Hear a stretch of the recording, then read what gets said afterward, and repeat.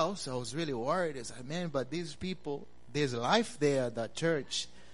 How could that be unbiblical? And so I went there to his house, and there was a table laid. There was all these papers on that table of all these scriptures. And so I said, and then he said to me, so we started going through, and he started reading to me about the triangle.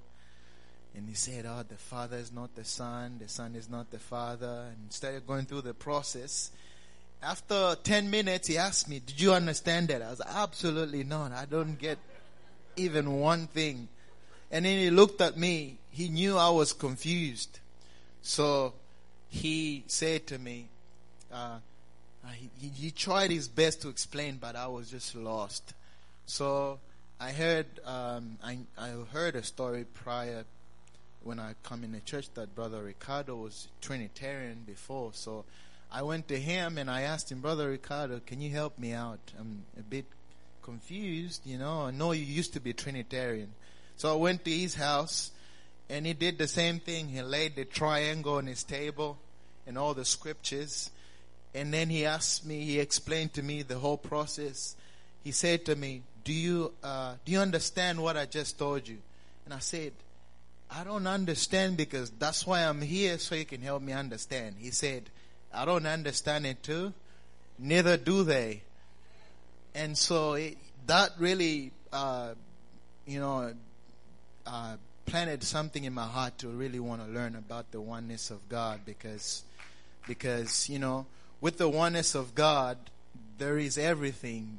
You could, as a preacher, you could preach about anything from the oneness of God, because the Bible says that there is only one God, one faith, and one baptism. The Bible says that for in him dwelleth all the fullness of the Godhead bodily. If we need healing, we need salvation, deliverance. If we need strength, we need courage. We need anything, whatever we need, we find it in the one God, and his name is Jesus. Praise God. So that's not part of my message, but I just wanted to testify. And so my message tonight is called Walking in the Wilderness. Walking in the wilderness. So God used Egypt to preserve his people in a time period when famine had come to the land of Canaan.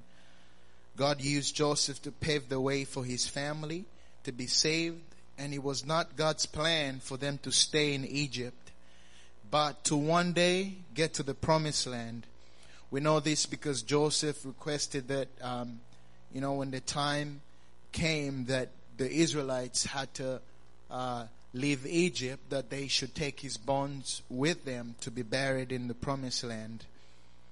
And so after 400 years in Egypt, things had already changed by then. A new Pharaoh rose into power and feared that the population of the Jewish nation was increasing speedily.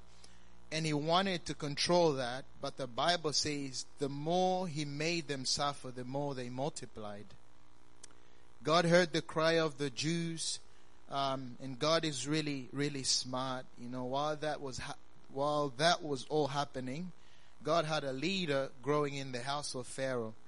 So when the time was right, it took that leader, took him in the wilderness, stripped him of his pride, and humbled him, and then brought him when he was ready to lead the people out of the captivity of Egypt.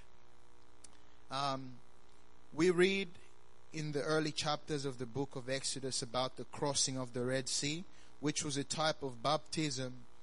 Egypt was no longer in their sight. They were free from the bondage of Pharaoh. It was a wonderful time. The people were free, but not yet home. So the journey began to the promised land. Before they could go any further, God knew that these people had been in Egypt for so long, and they were accustomed to the Egyptian ways and were exposed to idolatry. Yes, they were accustomed, they were exposed to idolatry. So he had to make a covenant with the people. and give them His law with specific instructions and boundaries to obey. We heard this morning that when we are baptized and filled with the Holy Ghost, God puts a stamp on us to show that we belong to Him. But the image is a process that He's still working on. The Jews crossing the Red Sea was symbolic to that which we now call water baptism. As the Jews were now free from the bondage of the Egyptians, so are we from the bondage of sins. So scholars that have done their research say that it took them 3 months to walk from the Red Sea to get to Mount Sinai. They camped there at Mount Sinai for about 2 years, and the rest of the 38 years they were wandering in the wilderness. So with that introduction, I just want to talk to you about walking in the wilderness. When we get baptized, the journey begins, which involves God teaching us and shaping us to make us into His image. A comparison from the Jewish nation's journey and us today. When I read the Word of God, so often as it is in our nature, to always think that what the Word is saying is for someone else rather than ourselves. Especially if it's a surgical type of word or medicinal, if I can use that word. I think medicine tastes like laundry detergent, but I know it is good for me. So, but, it doesn't always taste good, but we need it. So, the very first thing, there are many accounts we read in the Bible is when the Jews left Egypt. After when they crossed the Red Sea, we reread the song of Miriam, and the book of Psalms records that. And so as they walked to the promised land, they started the murmuring, and the first thing is they started complaining right away. And so when we read the Old Testament, especially in the first 5 books of the Bible, it's just constant complaining by the Jews about how God was punishing them, which He wasn't really. But I think there is a difference between murmuring and asking. And murmuring is born out of a lack of faith in God, not believing that in whatever situation we find ourselves in, God has forsaken and abandoned us. Here is what the Bible says about asking. It says in Matthew 7:7, "Ask and it shall be given you, seek and you shall find, knock and it shall be opened unto you. For everyone that asketh receiveth, and he that seeketh findeth, and to him that knocketh it shall be opened. What man is there of you whom if his son asks bread, will he give him a stone? Or if he ask a fish, will he give him a serpent? If ye then being evil know how to give good gifts unto your children, how much more shall your Father which is in heaven give good things to them that ask Him?" God knows the desires of our hearts, but then He says we receive not because we ask not. I believe that we receive not because we ask not the right way.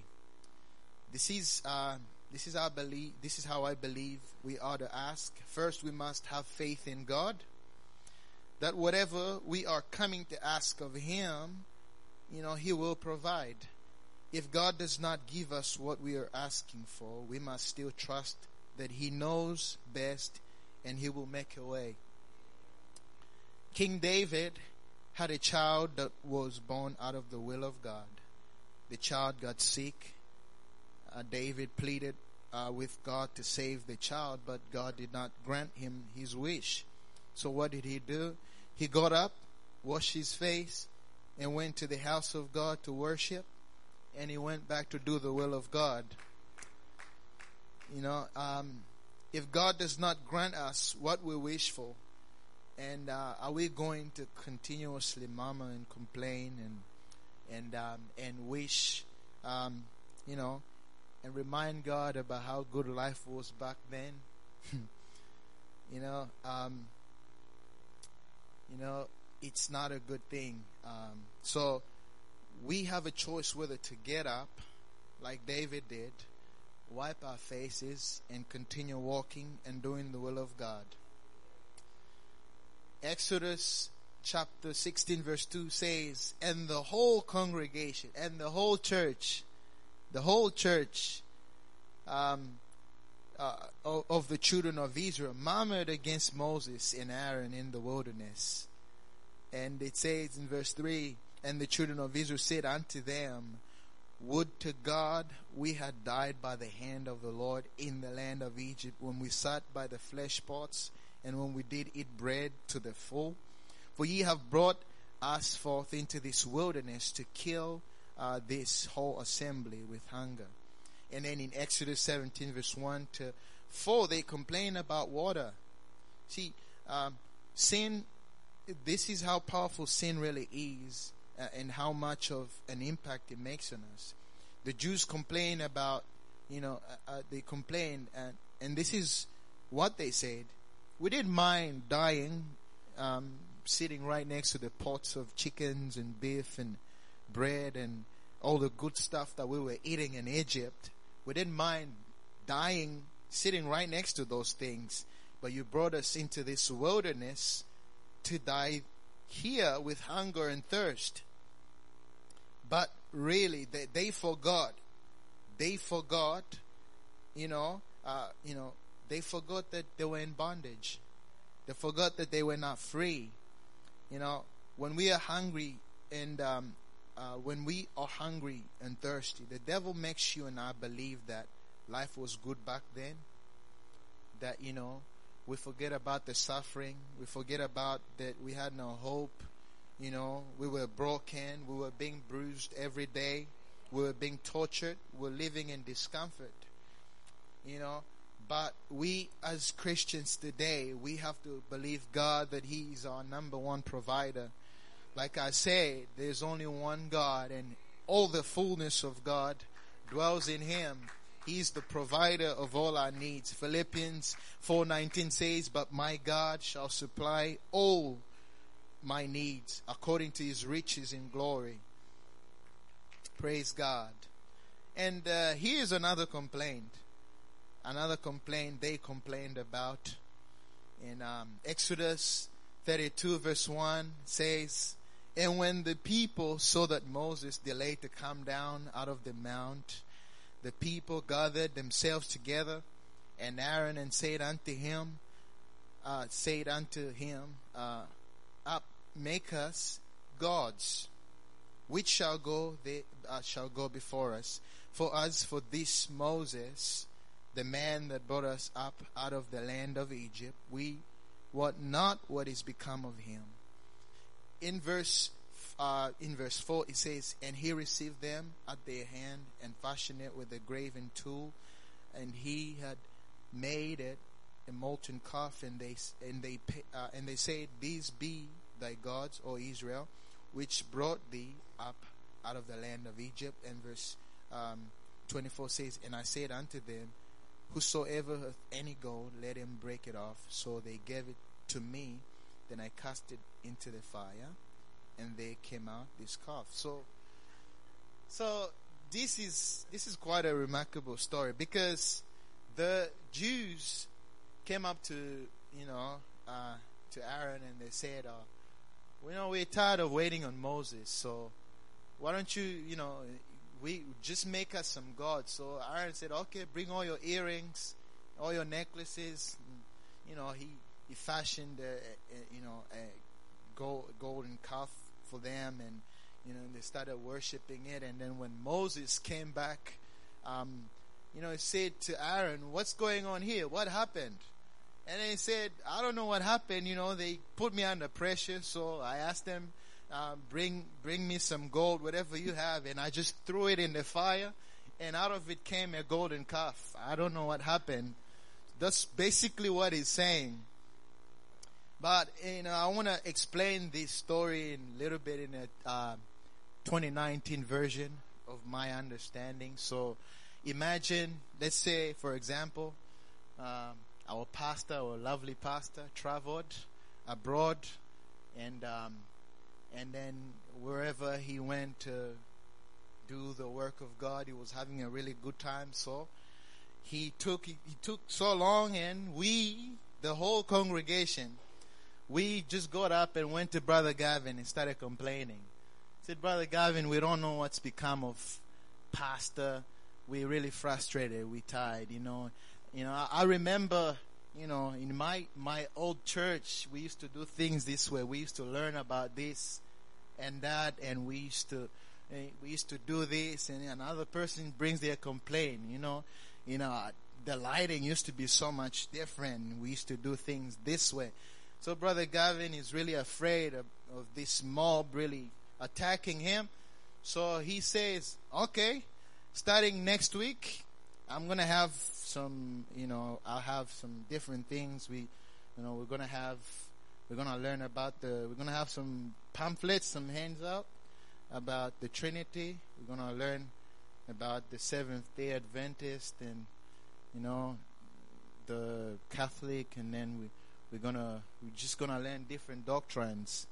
So every Sunday we'll do something different. And so pastor comes back, and then he walks into the church and has a look around. You can hear the music is very different. It's no longer the same. It's a little bit quiet. We're having a bit of a Baptist service. It's a bit quiet. So he then says, it's something different. The lighting is really different. We have smoke machines at the back blowing everywhere. And then he comes to Brother Gavin and says, oh, Brother Gavin, what happened here? What have you done to this place? I don't know. These people, they put me under pressure, and they just, and I didn't know what to do. So I just did some research, got some material, and I laid it in front of them, and they chose whatever they wanted to do. So I'm sure you're wondering why I'm telling you that story that way. God is a God of order, and He has set His church up in a way that there are those whom He has placed in spiritual authority. The promise was, after all, to every Jew that they would go to the land flowing with milk and honey. But the problem is that they thought they could bypass the men of God and find their own way to the promised land. Pastor talked this morning about idols and how much the human race wants to create a God they can control. That was God's biggest problem with the nation of Israel. It was the worshiping of idols. Israel later on had a king that would allow idolatry to come into the temple of God. King Solomon married wives that worshipped other gods. So in order to please them all, he built altars for their gods right next to the altar of the one true God. We as a church cannot bypass the Word of God and the men of God to fulfill our desires, dreams, and visions. It does not work that way. God works with the men of God for the benefit of the church, not to punish or starve the church, but to train, equip, direct, and protect, and to lead to the promised land, which is heaven. Praise God. Now let's look at it from a personal point of view. Now we looked at it from a collective point of view. So from a personal point of view, if God came to me, I'll use myself as an example. If God came to me and told me, Brother Moses, this is what's going to happen. These are the promises. This is what's going to happen. These are the blessings. You're going to be this and that. And so, and God says that to me. But if where I am today, my faithfulness to God, which includes His house and His word, is inconsistent, my attitude and commitment to the man of God smells like a garbage truck, then the chances of those promises coming to pass are less likely to happen when there is not a willingness to change and submit. The other thing the Jews did so often was really forget how good God was to them. They forgot about His provision. I talked earlier about murmuring. It all starts with forgetfulness. And there comes a lack of gratitude after that. Psalms 106 verse 6 says, "We have sinned with our fathers. We have committed iniquity. We have done wickedly. Our fathers understood not thy wonders in Egypt. They remembered not the multitude of thy mercies, but provoked him at the Red Sea, even at the Red Sea. Nevertheless, he saved them for his name's sake, that he might make his mighty power to be known." Praise God. They forgot about how God delivered them and set them free. They forgot about Egypt. Just imagine, as a parent, you get up every morning, you go to work, you come back home with your back drenched with blood, and then your wife having to tape you up and clean you up and then bind your wounds, and then you get up the next day, those same wounds again have to be reopened again by the taskmasters. That was the constant life in Egypt, but they forgot that. They forgot that all they could remember was just the little things that they, the food, the fat and all the meat that they ate. But really, they were in a foreign land. They were not in a place where God intended them to be. They were there for they were there temporarily. Praise God. Romans chapter 1 verse 21 says, as it was read this morning, "Because that when they knew God, they glorified him not as God, neither were thankful, but became vain in their imaginations, and their foolish heart was darkened. Professing themselves to be wise, they became fools, and changed the glory of the uncorruptible God into an image made like to corruptible man, and to birds, and four-footed beasts, and creeping things. Wherefore God also gave them unto uncleanness through the lusts of their own hearts, to dishonor their own bodies between themselves." So, when they forgot about what God did for them, God really let them go, because God cannot force you. God, when we, there is a hunger and a thirst within us, and I believe that, God lets us become hungry and thirsty to the point where, okay, now we have to choose, where do we want to go eat, and where do we want to go eat? Are we going to go eat in the world, or are we going to come in the house of God and eat the bread of life? Are we going to go drink in the world, or are we going to come and drink from the well that never runs dry? Praise God. So it's all about remembering the good things that God's done for us. And I did this. This was a while ago, and I'm really good at complaining. I don't know about you, but it's part of my character, I believe, that I complain quite a lot, and I'm being honest about it, And I remember one day, don't know what I was complaining about to God. I was murmuring, and as I was doing that, and I felt like God was saying, "Are you done?" After I finished, felt like God said, "Are you done?" So when I finished, I like to write a lot, so I took a book in my notebook, and I started writing everything that I was complaining about. So I kept on writing. I went flipped over a page, and I just kept on going. I went on and on. I did about 5 or 6 pages. And this is true. 5 or 6 pages. Just writing, keep on writing. And then I just felt God saying to me, you know, is there one reason even to rejoice about? Is there even just one reason to rejoice about? And then I started thinking, you know, is having money, is having a good car, is having a career, is having all these things worth missing eternity?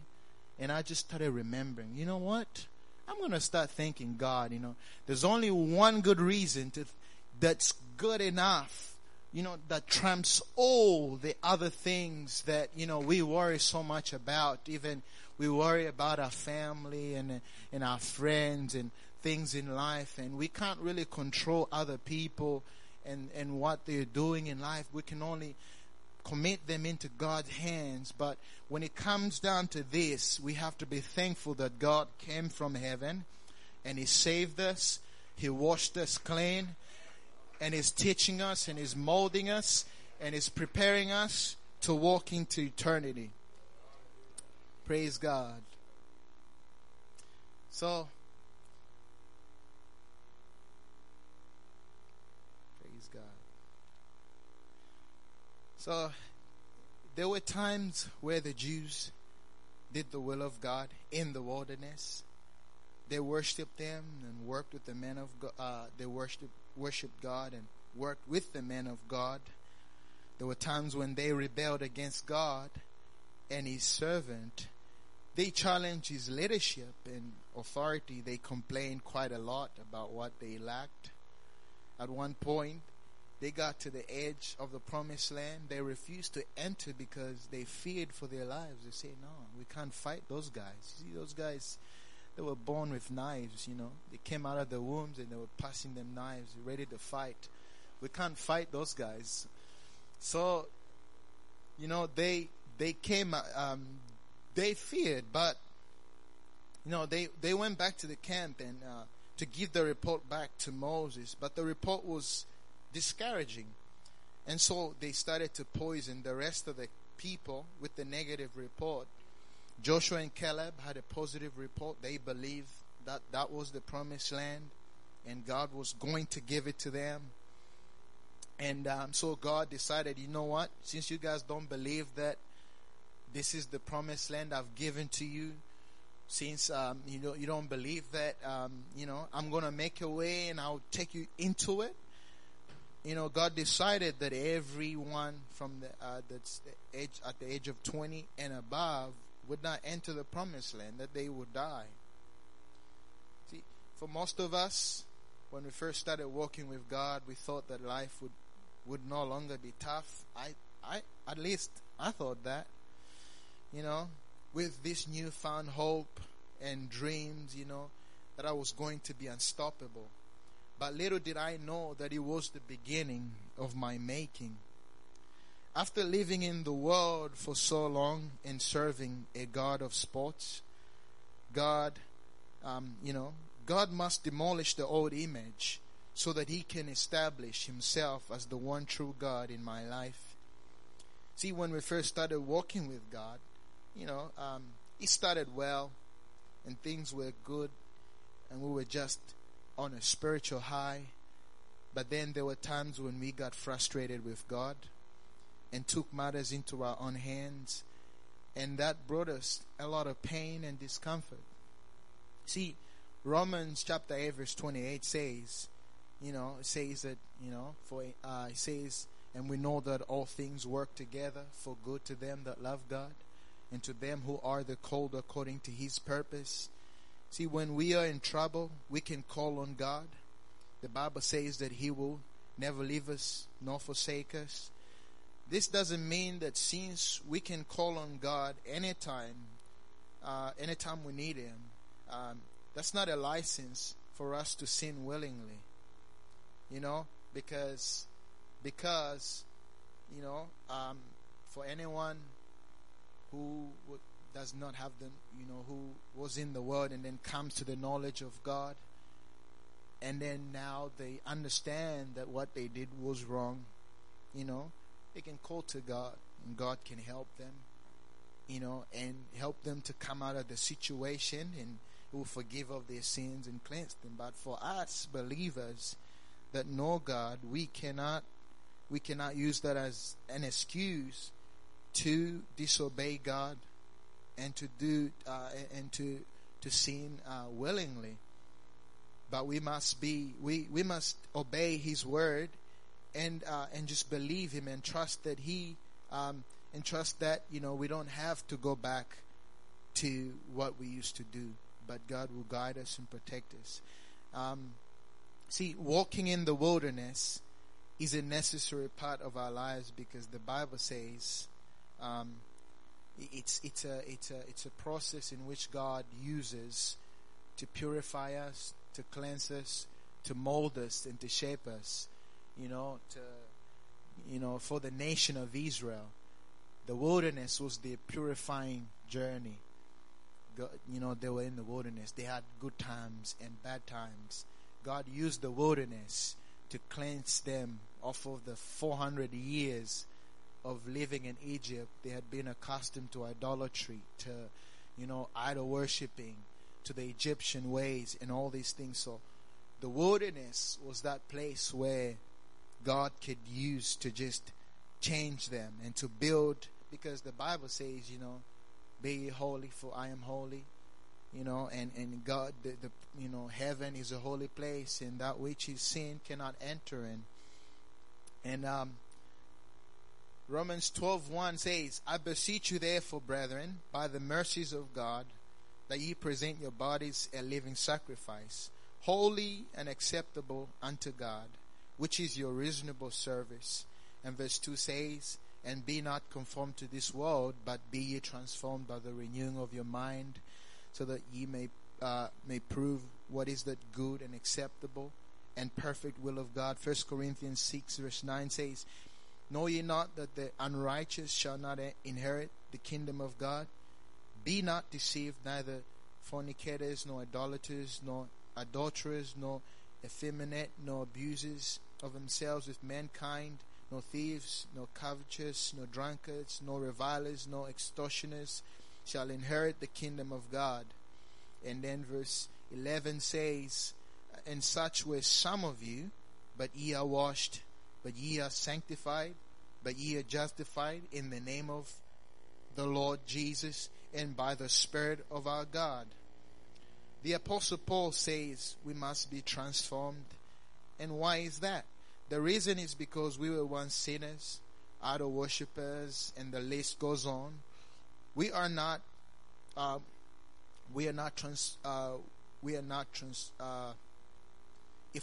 transformed, we are setting ourselves on the path to Egypt. The scary part about this is that when Pharaoh was running after the Jews, he was planning to punish them worse than before. Jesus said, if a man gets delivered of a devil and chooses to go back to that life, he will pick up even more devils. The Jews,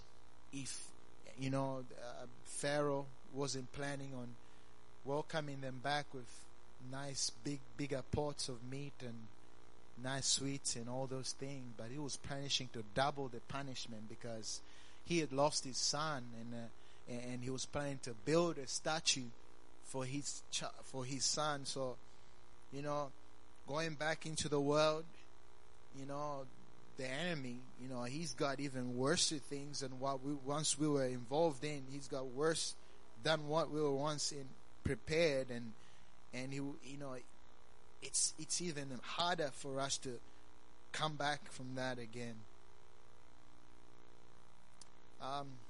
Whatever part of the journey you are in, and I'm coming to a close in your life, be thankful.